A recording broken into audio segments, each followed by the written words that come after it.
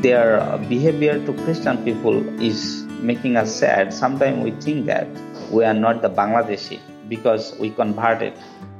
Hello and welcome to this Action Podcast from Bible League International. I'm your host, Michael Woolworth. For more than 80 years, Bible League International's mission has been to serve the under-resourced church with Bibles and training to transform lives worldwide through God's Word. More on that audio cut you heard in just a moment, but our Action Podcasts feature powerful stories of God's work around the world, taking you to the front lines of our global ministry and allowing you to see how your gifts and prayers help us realize our mission every day. At the end of this Action Podcast, we'll share how you can partner with the exciting ministry of Bible League International. Bangladesh. It's located in South Asia and is one of the world's most populated countries. Living in a Muslim-majority nation, Christians here are a small minority and often face persecution for their faith in Jesus Christ. A major obstacle is lack of training in evangelism and discipleship, and many in Bangladesh face poverty and illiteracy.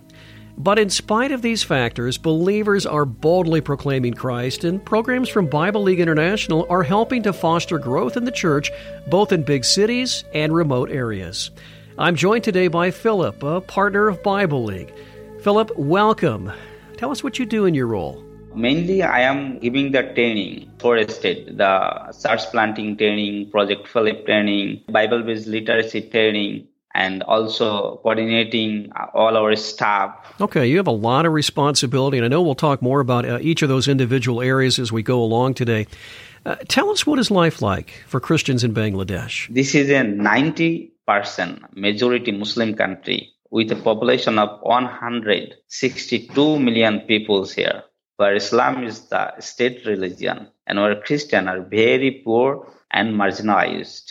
Anyone who comes to Jesus as their Lord and Savior are easily persecuted, would lose their employment, be disinherited from the family home, removed from the community, suffer physically, emotionally, and psychologically torment. Yet, Christians are proclaiming Jesus as Lord and suffer. So the persecution's real. I mean, you're saying that someone who believes that Jesus is the way, the truth, and the life can pay a heavy price, like losing their jobs, being shunned by family and community, and facing emotional abuse.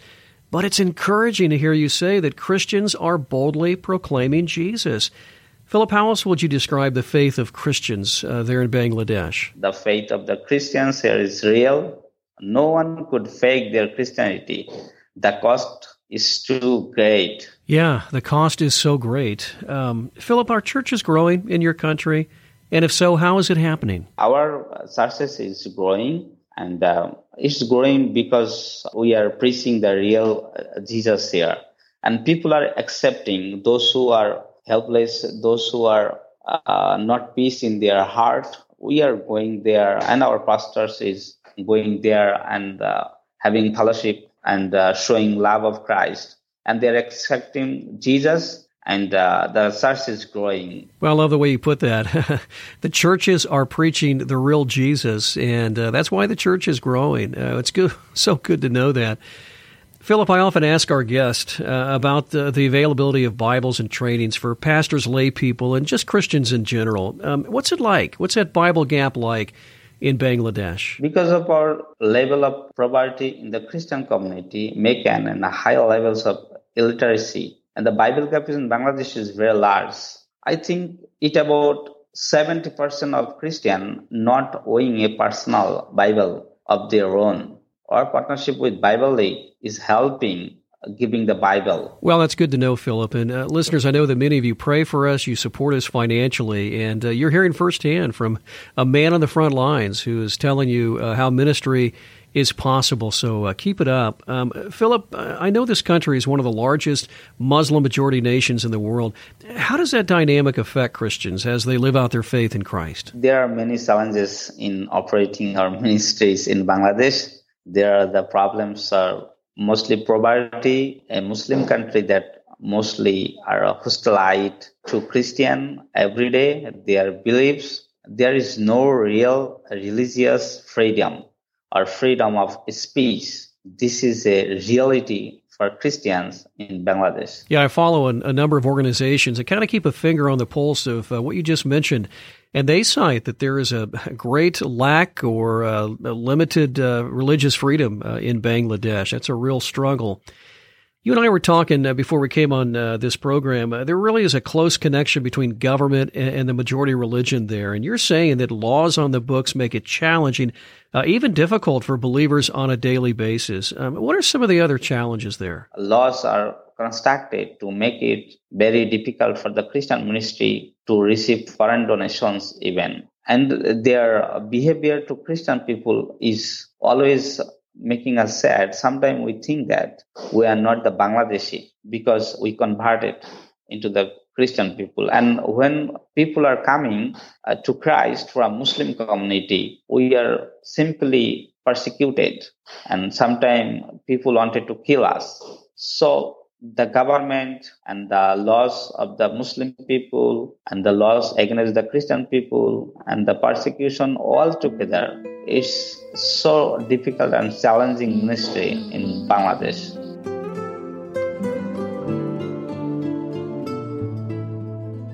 Hey, Philip, you're doing a great job giving us the 411, if you will, on Bangladesh.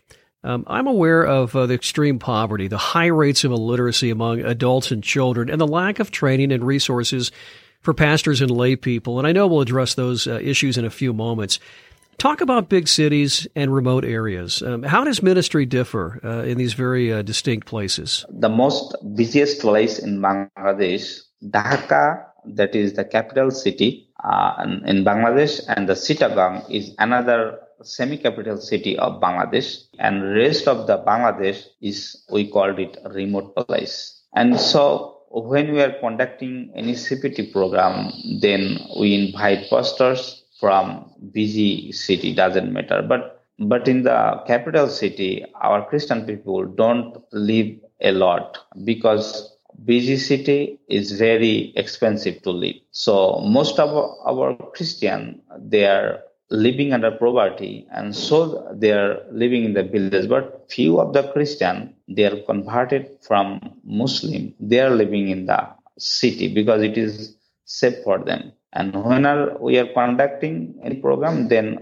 our group actually is mixed. Mostly they are coming from remote area, and some of like 25 or 30% pastors and evangelists, they are coming from the busy city. And after the training, they are going back to their city, and the rural pastors, they are going back their area. Okay, so it's expensive in a city like Dhaka, the capital of Bangladesh. So maybe 30% of pastors who attend trainings live in those urban areas, but all the others are traveling from remote areas. I think that's what you're saying. What happens when they return home? Tell us about that. After the training, they are going to have fellowship with Muslim or non-believers people, and the people is receiving Jesus, and they are taking Bibles from us, and they are start to join cell groups, and someone started to join the church.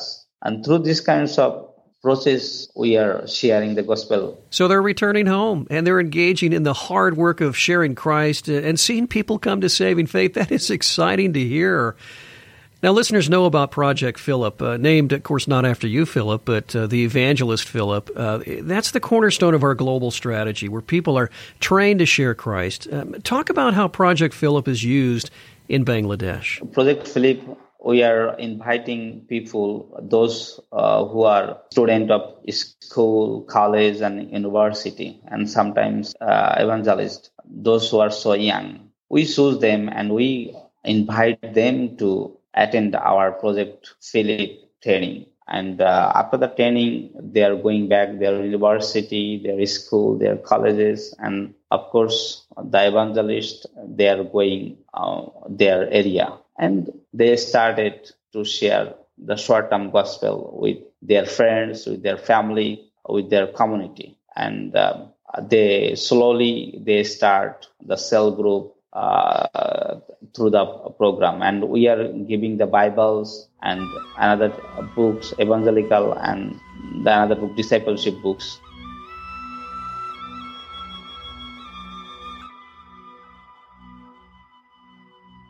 Phelip, I heard you say earlier that in a country of 162 million people, illiteracy is high. I mean, there's significant numbers of adults and children here who cannot read or write, but Bible League has a program for that. Talk about this. We go into the village and we invite women and men to join our literacy program. We called it here literacy program because if we told the Bible base, that people will not come and the more persecution will happen to us. So we invite people to join our literacy program and they slowly start to learn and people want to learn. 60% people are illiterate here. And the Bible-based literacy program is very successful because people are illiterate. And they come and they learn how to read and write. Then slowly they started to learn about Jesus Christ, about the Savior, and about the sin. Okay, let me stop you right there. I love what I'm hearing. So in addition to participants learning to read and write in the Bengali language, I know some people pronounce that Bangla, there's an introduction to Jesus Christ because the Bible is the source of the reading assignments, right? Let me ask you, are people coming through this program and becoming believers? Mostly our participant is non-believer. They don't know about Christ before. The learning process, people came to Christ and they know Jesus as well. And after 6 months, sometimes after 8 months, some people willing to join some churches, and those who are not able to go church, they request to come some pastors so that they can know about Christ more. Well, giving the gift of literacy, I mean, that's an amazing gift. And then to provide spiritual literacy, I mean, that's exciting as well. Phelip, let's turn to church planter training. I know that Christians are a very small minority in Bangladesh, but this church planter training, it's reaching new remote areas with the gospel and seeing new local churches emerge, yes? Yeah, the church planting training, we request and we invite mostly the pastors, those who are working for the evangelism. And of course, we also invited some young people, those who are willing to plant a church. We invite them and we started church planting training. After first module, we give them challenge to share the word of God, at least 3 families or 10 person within the 2 months. It is called the evangelism, the first module. Okay. Let me stop you again because this is worth noting. Now, you said you challenge those who attend church planter training in Module 1, the first part of the training, to share Christ with 3 families or 10 individuals within 2 months. I mean, that's a very serious assignment. What comes in Module 2? Second module, when they are coming, we are teaching them the discipleship, how to make disciple in the stars, in the area. And we give them challenge to make them disciples who believes in Christ. And we praise His name because, and when they will come again, the second module, mostly they are giving report that 2 people is accepting Jesus. Someone is telling 5 people is accepting Jesus. Wow, that's so encouraging to hear, Phelip. So participants, they leave Module 2, they've got the aim of creating disciples, and then they commonly come back and share that 2 people have come to Christ. You say some have even come and reported that as many as 5 are new believers. I mean, that's praiseworthy. Now, we know that coming to Christ is just the beginning, but as communities of believers emerge, what happens next? When some people come to Christ, we challenge them to keep them baptized in the name of Jesus. And they do it, and after that time, they plant a church in the new area. And we can't build a house the first time. We worship under the tree and some other places. And after 2 years, maybe the group of people, they build their own church.